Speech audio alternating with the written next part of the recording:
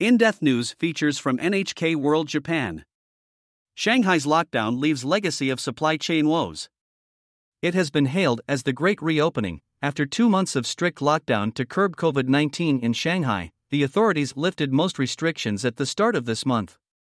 But as the economic powerhouse judders back to life, the effects of the shutdown continue to reverberate across the sea in Japan. The Shanghai lockdown brought factories to a halt, exacerbating the problems for automakers already struggling to deal with a global semiconductor shortage. Japan's Honda, Mazda, and Mitsubishi were forced to reduce their domestic and overseas production in April by 54%, 49%, and 31%, respectively, compared to a year earlier.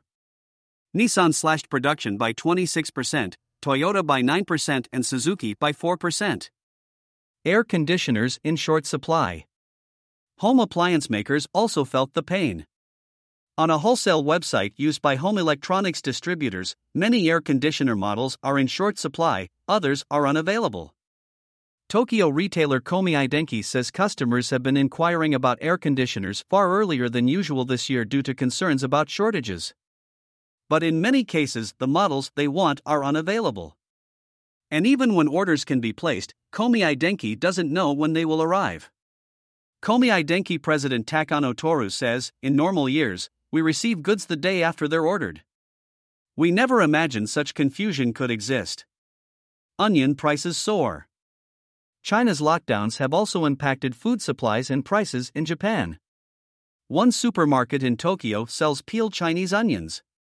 The peeling is done in Shanghai, and when the lockdown disrupted that work, the price of the produce rocketed.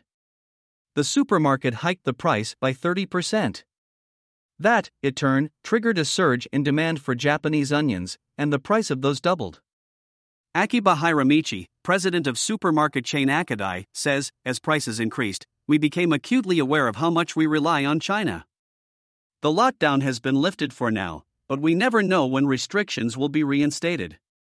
The future is rife with uncertainty. Najimori Minoru, a senior economist of the Japan Research Institute, says the disruptions could have far-reaching effects. In Shanghai port, the handling of huge amounts of cargo that have accumulated over the past 2 months in nearby waters has just begun. The restrictions have been lifted, but distribution won't return to normal overnight. It's quite possible that some foreign businesses will leave China as a result of the country's ongoing zero-COVID measures. Uno Momo. NHK World Correspondent.